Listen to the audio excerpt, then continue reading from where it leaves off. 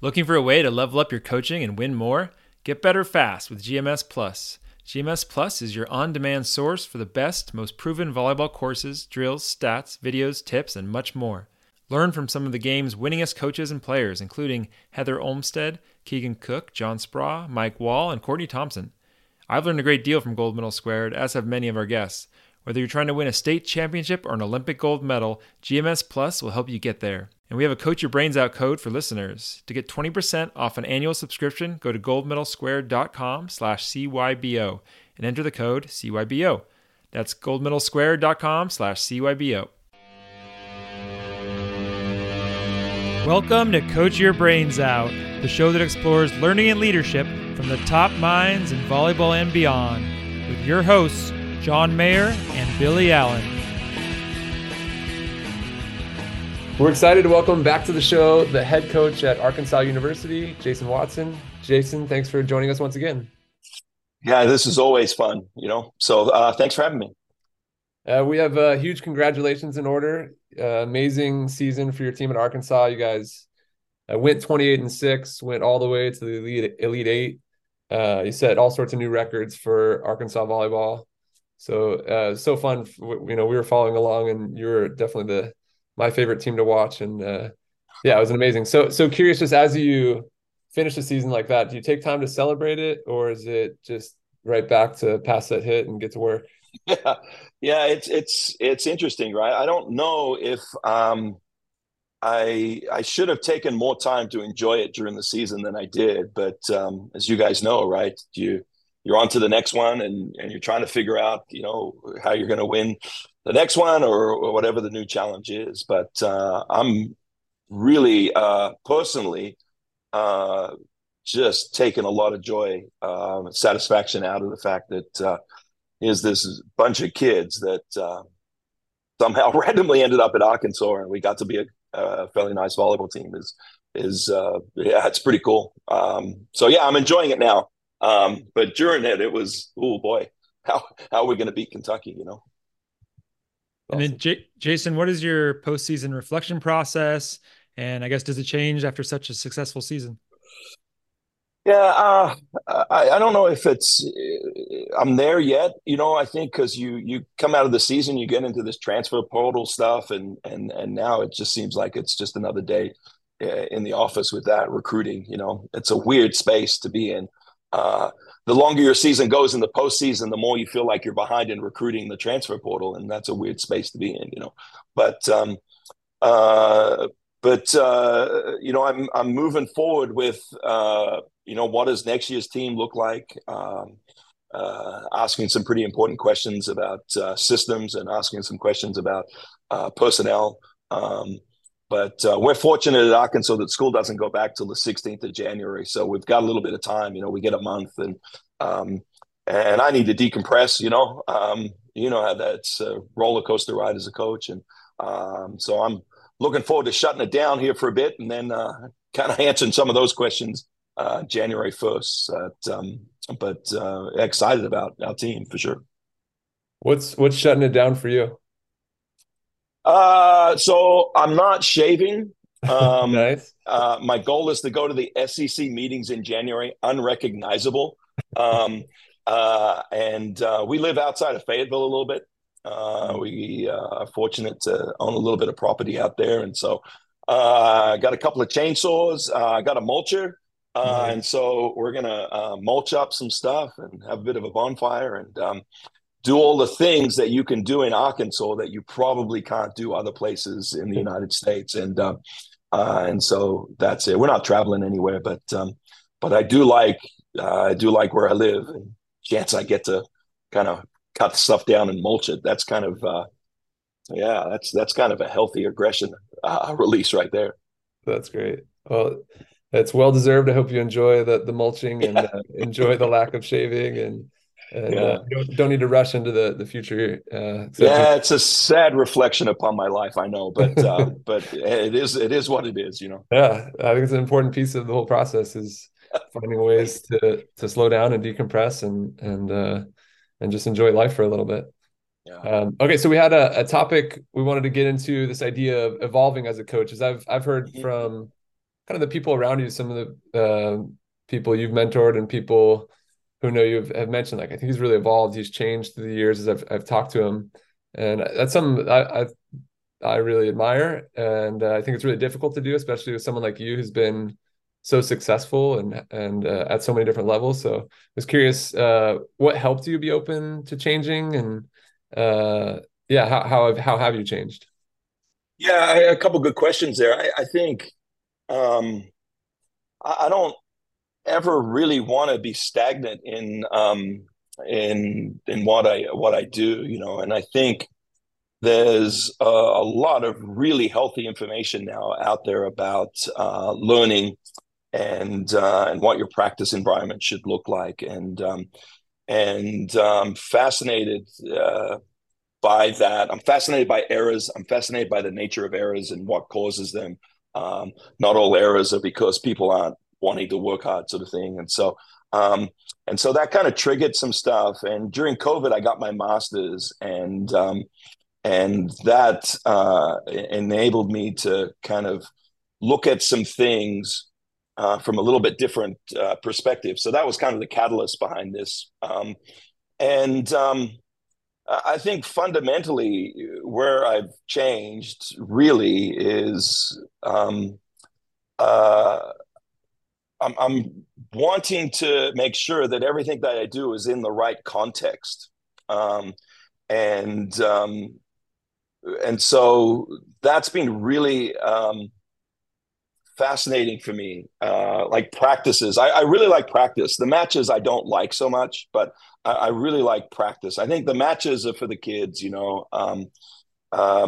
They're not for me, you know. That's their moment. And I see in college volleyball right now, like a lot of coaches are making matches about themselves on the sideline, and it's a really uncomfortable space for me. But I do love practice, and so the idea of practice format and things like that is fascinating to me. And context is what I think is important. And moving away from this idea that first and foremost we have to teach fundamentals. I don't want to be as bold to say that fundamentals don't exist, but I don't know if they exist at the level that I think we see people teaching the sport. What I really am kind of moving towards is creating a space in practice where I'm attuning my athletes to pertinent sources of information. And getting them to understand maybe some pattern recognition of what's going on, and then also to have everything in some contextual awareness of what's going on around them, sort of thing. And so that's where practices are trending for me. And that's a big evolution for me from this idea that we need to be technically correct and mechanically efficient to, hey, what are you seeing? And based upon what you're seeing, what tool are you applying to that, and is it in the right context? So and if we layer that even further with practice, writing practices where I'm getting you to get better at something without telling you what it is that you need to be getting better at, because I think once I do that, then learning is different, right? It's just different because you know what's going on, sort of thing. And so it takes me a little bit longer to write some practices than I used to be, just because I'm worried about some of those constraints and what they do. And so that's a really fascinating question, actually, and I love it. I actually love it, and I'm not sure if that's an even concise answer to a really good question, but it's a difficult question, actually. Yeah, no, it's really cool to hear the evolution. What was the master? What would you get master's in? I got it in physical education here at Arkansas, and you know, COVID seemed like a strange time to do it, but it was also a wonderful time to do it because you know, I had some time actually. You know, we're all in quarantine and we're all, you know, going crazy doing nothing, so I figured it was a good time to do it. And I got to follow up on the idea of fundamentals potentially not existing, because I've wrestled with the same thoughts. Maybe could you define what fundamentals mean? Because I feel like people hear that word and it means a lot of different things. And then, yeah, why you've kind of come to that place. Yeah, and so I think on my whiteboard, I have a number of whiteboards in my office, and on my whiteboard, I wrote, "Hey, if we're going to teach fundamentals, then probably the fundamental that we should teach is reading, right? Looking at the right things at the right time." Um, and and I think what most coaches look at fundamentals is, hey, how I hold my hands and how I, maybe bow and arrow when I serve, and I look at those type of things, and then we go about teaching those fundamentals in the context that doesn't ever look like the game, and so that paradigm shift for me, if you will, is that I think it's probably easier to teach fundamentals as you view them in the mechanics of some stuff, because I can do that in some pod stuff and probably without any variability, which is terrible. Teaching anything without variability is probably not in the athlete's best interest, and probably a waste of time for them, to be quite honest. And But I think if you shift and say, hey, the biggest thing that I can teach, the biggest fundamental is getting you to see, know, and respond. That fundamental is paramount to the success in our sport, in my opinion. And we don't ever do that, right? We don't ever do that very much, and it's rampant everywhere, right? I mean, TikTok, Instagram. Coaches are getting bombarded with images of coaching that is so out of context with what they actually have to go do and play. So that's been a shift. I mean, I was a pretty big, mechanically efficient, technically correct guy where, hey, your thumbs are overlapping. They shouldn't overlap. And, you're at this angle with your feet and all of that kind of stuff, thinking that I was coaching and probably in some way, shape, or form, I was coaching in a manner that I saw my peers coaching in, and feel like I needed to copy them. But these days, I could care less about that stuff. I could care less. But again, at a college, I have the ability to recruit what I'm tolerable, right? I get to recruit the athletes who are performing the skill that within the tolerance that I have for that skill. So maybe if I'm coaching 11-year-olds and 12-year-olds, I'm going to act a little bit differently. But even then, I think, even then I would think, okay, I got to put this in the right context. So did that yeah. Okay. Perfect. Easy question. Yeah. You nailed it. Yeah. But I love these questions. They're really challenging questions. And that's to your point, right? I think we need to challenge each other as coaches in this space to provide a better learning environment for our athletes. Not interested in wasting their time doing stuff that isn't going to help them get to be better volleyball players. And I feel bad for athletes that I coached 10 years ago, because I feel like I wasted all of this time and they could have been so much better if I had just been a better volleyball coach. Well, we want to dive in more and get into some practical examples of how you've applied these changes. But I guess to start, you mentioned there's a lot of information out there. Where do you look for sources or resources, to give yourself some of these ideas or like articles that would spark change? Yeah, I mean, I think there's some people on Twitter. I mean, you've had, the preeminent people in this space on your podcast. It's been phenomenal. I mean, just in the sport of, I think Casey Kreider is doing an amazing amount of stuff in this space, and what he's done at UMBC is just phenomenal, right? And probably nobody's paying attention to it because he's at UMBC, and other than us, other than you guys, yeah. And who else have you had on? Harvey Singh. I don't know if I said that right. Yeah. Yeah. Yeah, I mean, you follow that guy on Twitter, and you're going to be a better coach, and it's that simple, right? And then Rob Gray's doing a whole bunch of stuff in that space, but he gets into the weeds that, I can't follow some of that stuff. Those guys are like elite into that space. And so,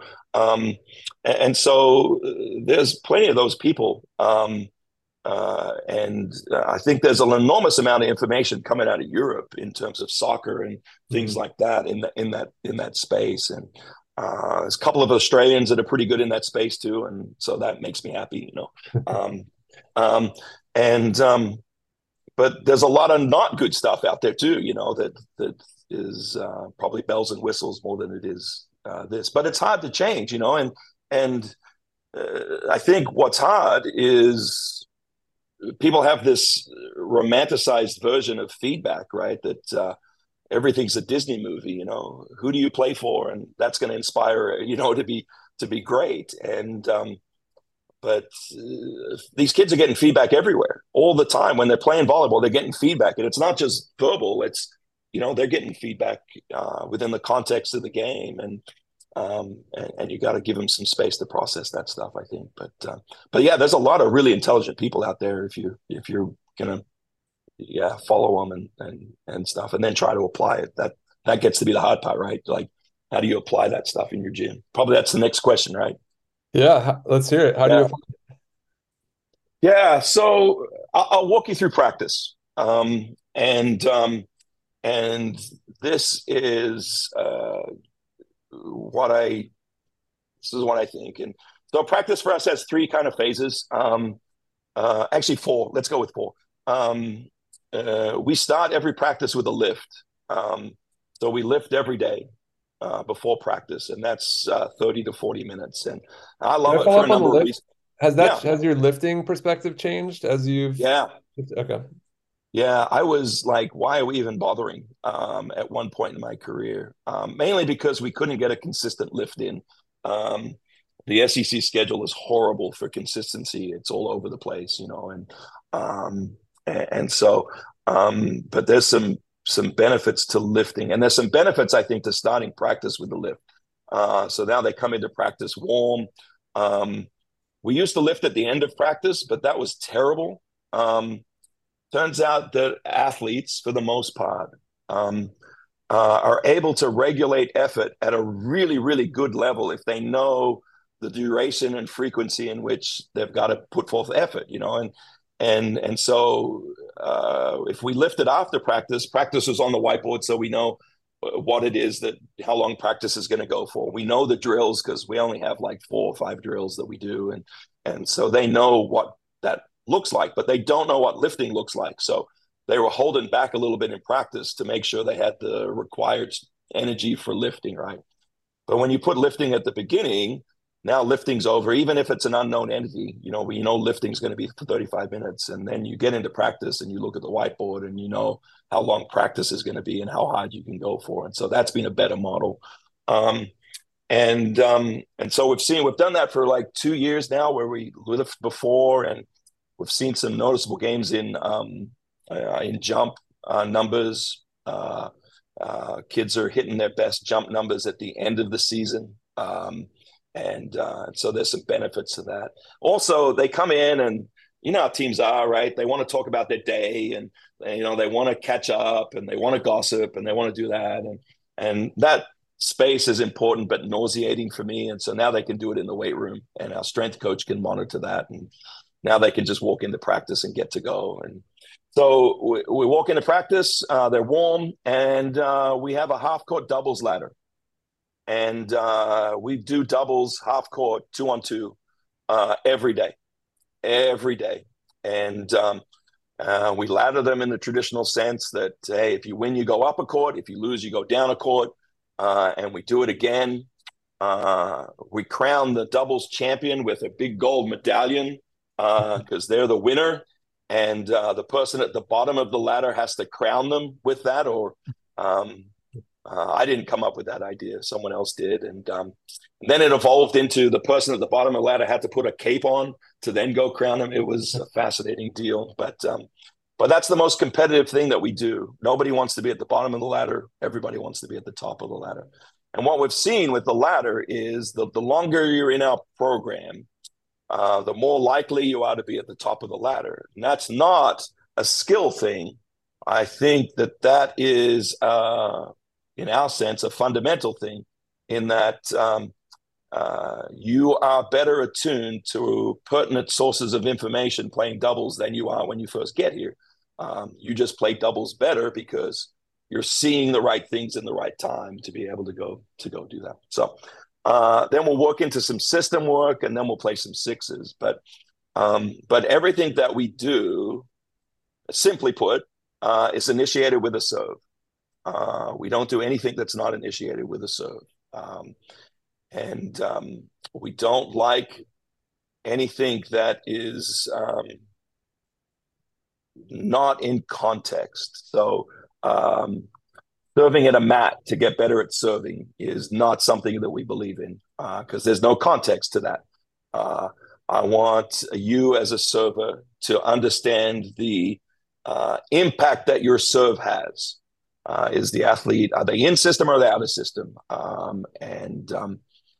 And I think that's an important part. You don't get that feedback when you serve at a mat. Like 8 out of 10 on a mat is what? 8 out of 10 on a mat. That doesn't mean anything. But knocking somebody out of system 4 out of 10 times, well, that's a big deal. And so we want that context. So our system work, we put some heavy constraints on that, like, hey,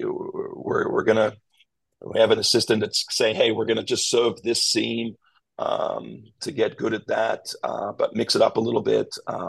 Hey, setters, we want you to this setter, hey, we want you to kind of set a little bit more right side than you traditionally do. Don't tell anyone you're doing that, because then it just affects practice. Again, going back to, hey, we want you to get good at stuff without knowing what it is you're getting good at. Maybe figure it out, right? That's that contextual awareness, pattern recognition part. Maybe figure it out. That's fine. But yeah, doing it that way. And then, like I said, we got 4 or 5 sixes drills that we do, and subtle variations with those, on toss, bounce, or whatever, and then that's that, and I think our goal at Arkansas is to play more sixes, more volleyball than anyone in the country. And we'll never know if that's true, but yeah, we don't want to waste their time doing anything other than just playing volleyball. And so anything like a skill in isolation, like serving in isolation, or servers versus passes, where there's no, you're just catching the pass. I think, and maybe I'll get some heat for this, but I think is a complete and utter waste of time. Like, if you're going to serve and pass it and catch it, then why don't you just keep playing? Like, that seems to me like the important part of volleyball happens after you catch it, like that's the hard part of volleyball, like setting it to a hitter and a hitter hitting it and a blocker trying to block it and then a digger trying to dig it. That seems to me like that's the hard part. And serving and passing is hard, of course, but yeah, I don't believe in doing anything in isolation anymore. I just think it's just a complete and utter waste of time. And just to build off this evolution idea, it'd be cool to hear the contrast of what it was like. I don't know, it was 5 years ago, Yeah. 10 years ago, like what a practice looked like. Now it's a lot of contacts. There's serving no matter what. There's doubles, there's systems, there's constraint-based games. So what would it have looked like previously? Yeah, so at Arizona State, we were doing these small group things where it was a lot of perhaps independent reps, right? We'd have maybe split court is a better way to say it, right? On one court, we were just working on serving and passing. And on the other court, we were working on setter-hitter relationship, right? And so they were split on 2 different courts, and maybe we would rotate the passes over there and then the setters over here, but that would be it, right? And we wouldn't play it out. We would just be doing these split court things, and we would do a lot of it. We would do a ton of it, thinking, of course, that we would do this split court work and then put it all together when we played sixes, right? That some magical way that this independent work we would be doing would then come together in this miraculous sixes drill, and off we go, right? And yeah, it doesn't happen that way, it doesn't happen that way, and it just seemed like Yeah, like that was such a waste of time. Like we just wasted uh, time, you know. So I feel bad for those Arizona State teams and the BYU teams I coached before because I feel like we just wasted a whole bunch of time doing stuff that we thought was going to transfer into the game, but just really didn't. And you mentioned like wanting to play everything out and not wasting those reps and catching the ball. When you do system work, that part of practice, you're still like going through a whole Yeah, rally. yeah, we are. We're still going through that. I think the system based stuff is probably a little bit more heavier constraint than the Mm. sixes stuff. You know, just um, I mean, case in point, we're we've had three athletes here, um, Taylor, Jill, and Courtney, that for 3 years have passed next to each other in every match, which is pretty remarkable to have that kind of continuity with your passing. And so they're pretty decent passes collectively. Independently, they're probably not even in the top 4, 5, 10 passes in the NCAA, but collectively, they're probably in the top five. So that's fascinating, right? Like that's Mhm. we could go off on a tangent there, right? We don't really care if you're the best passer in the NCAA. We care if you're the best trio of passes in the NCAA, probably, right? Um, but we were getting hit with short serves. Kentucky exposed us, and then Florida exposed us again, and it wasn't a serve that we were doing a lot of in practice. So the traditional sense would be, all right, let's get to some split court work, and I'm going to just give you a bunch of short serves, right? And you're going to get better at passing short serves. Well, the problem with that is you know that they're going to be short serves, and now you're going to respond because you already know. And the difficulty with short serves is that you don't know when they're coming. I mean, there's some cues, right? Some contextual awareness that you need to be aware of. So we got into some system work, and we dropped a couple in every now and again with some people who could do it randomly, and then we got better at handling short serves. And and so we get to the NCAA, and people were dropping short serves on us, and we were just much better at dealing with it. But we didn't fix it in the traditional sense of, hey, here's the problem. We're going to fix this in isolation. We didn't do that at all. Just because we don't think it works that way. And when you are in that situation and one of your passers, they're getting these opportunities because maybe you're giving them more short serves than normal, but you see somebody is struggling with that. Like, when do you step in, or what does your language sound like now versus Yeah. before? So the language is probably, hey, what are you looking at? You know, what's your focus of attention? What is the pattern that are you trying to look at the right things? You know, are you present? Present's a big deal in our gym. Are you present in the moment that you're in, or are you worried about the last rep, or are you thinking about the one that's going to come, or something like that? You know, um, and so, hey, are you present and watching what's going to happen right now? And so that's a big deal on it. And are the people around you supporting you in a manner that they're also providing you direction on that is a big deal for us. Like, hey, if that short serve is coming to you, then the other passers have a responsibility to one, help you identify it. Hey, short, and put a name on it, right? Hey, short Jill, you know, so that they can go get it. And so we're all attuned to that space. And I think that's an interesting thing in our gym. The the importance that we place on peer-to-peer communication in terms of giving direction. I mean, lots of teams make noise, right? We got an ace, you know, and everybody has their ace cheer or something like that. And maybe the 11s, that's the most important part of practice, is figuring out what your cheers are going to be, you know. Um, but but direction, I think, is helpful to that sort of thing. So those are the conversations, you know, like, hey, what are you looking at? What is everybody else looking at to give you direction on that? And then opportunities to respond. And you mentioned that framework of, was a see, no, respond. Yeah, And you sounds like you're directing them to the C part and reading the server. What if you yeah. find like something later in the chain is breaking down as far Like as, the no pot. yeah. Yeah, it used to be right where we would be like see and respond, right?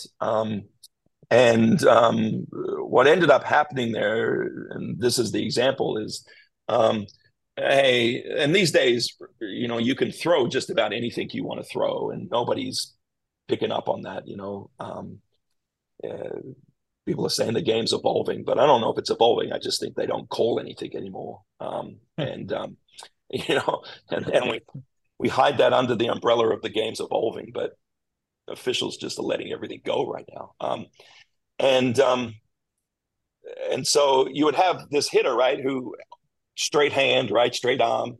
You think tip, right, and people run up to get the tip, and then they throw it deep. And so we had to put in this concept of, hey, you got to know where it's going before you respond. And so, but every now and again, right, that chain breaks down, right, and there's an error, right, there's it breaks down, and so we go back to through the chain, right. Hey, did you see it? Yes. Did you know it was going to be short? Well, no, I just guessed. Okay, so we've got to slow down that. Or I see it, I know it, and then I didn't respond with the right tool, if you will, right? The right tool for the job, sort of thing. And so those are, hey, maybe next time, hey, you got to pancake that, right? Or maybe next time when she throws it, you got to, set it or, fist it or something like that. Hey, maybe use the different tool. Let's see if we can get the right tool for the right job. And maybe you don't have that tool at all in your toolbox, right? So now we got to figure out how to get that tool in your toolbox there a little bit,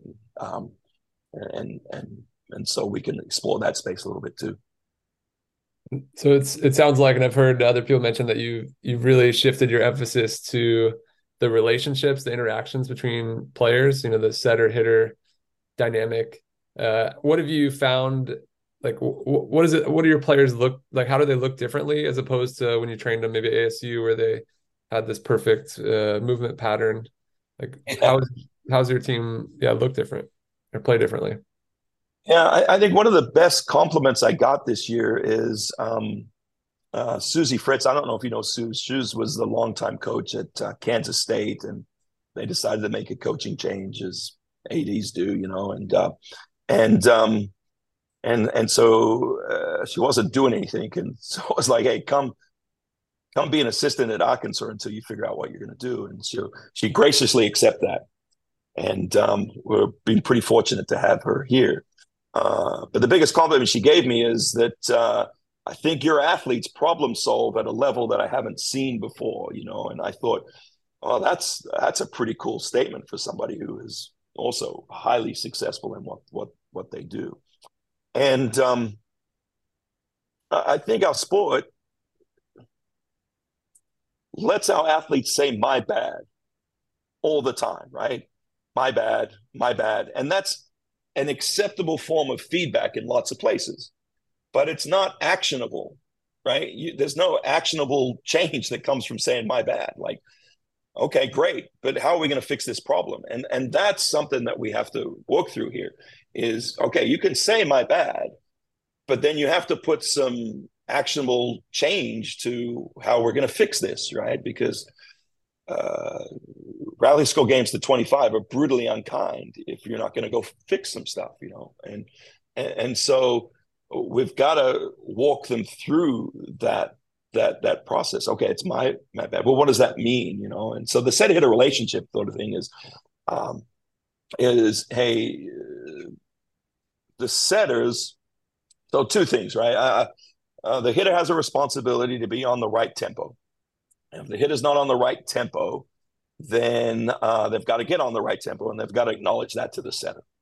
And the setter's responsibility is to put it in the right window at the right tempo for the hitters. And if they don't do that, but the hitter's on the right tempo, then the setter's got to change, right? Otherwise, we're just spiraling out of control, And so that's the framework. And I think for us as coaches, we've got to spend some time making sure, I'm going to use this river analogy, that the feedback that the kids give each other is within the banks of the river. Sometimes that feedback just gets to be a flood, right? And it doesn't mean anything. And so we've got to make sure that the river stays within the banks, and sometimes the feedback that they give each other is highly emotional.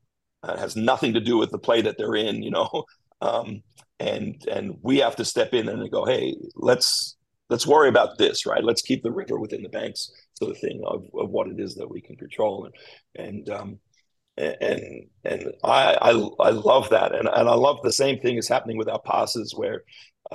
They're talking about scenes and responsibilities. They're talking about tendencies. They're talking about things. They're front loading as much information as they can before they go play. They're trying to remember pattern recognition. They're trying to remember some of the things. So they're talking to themselves a lot, and it's actionable. That's the thing, right? It's actionable, and that I think takes some time, right?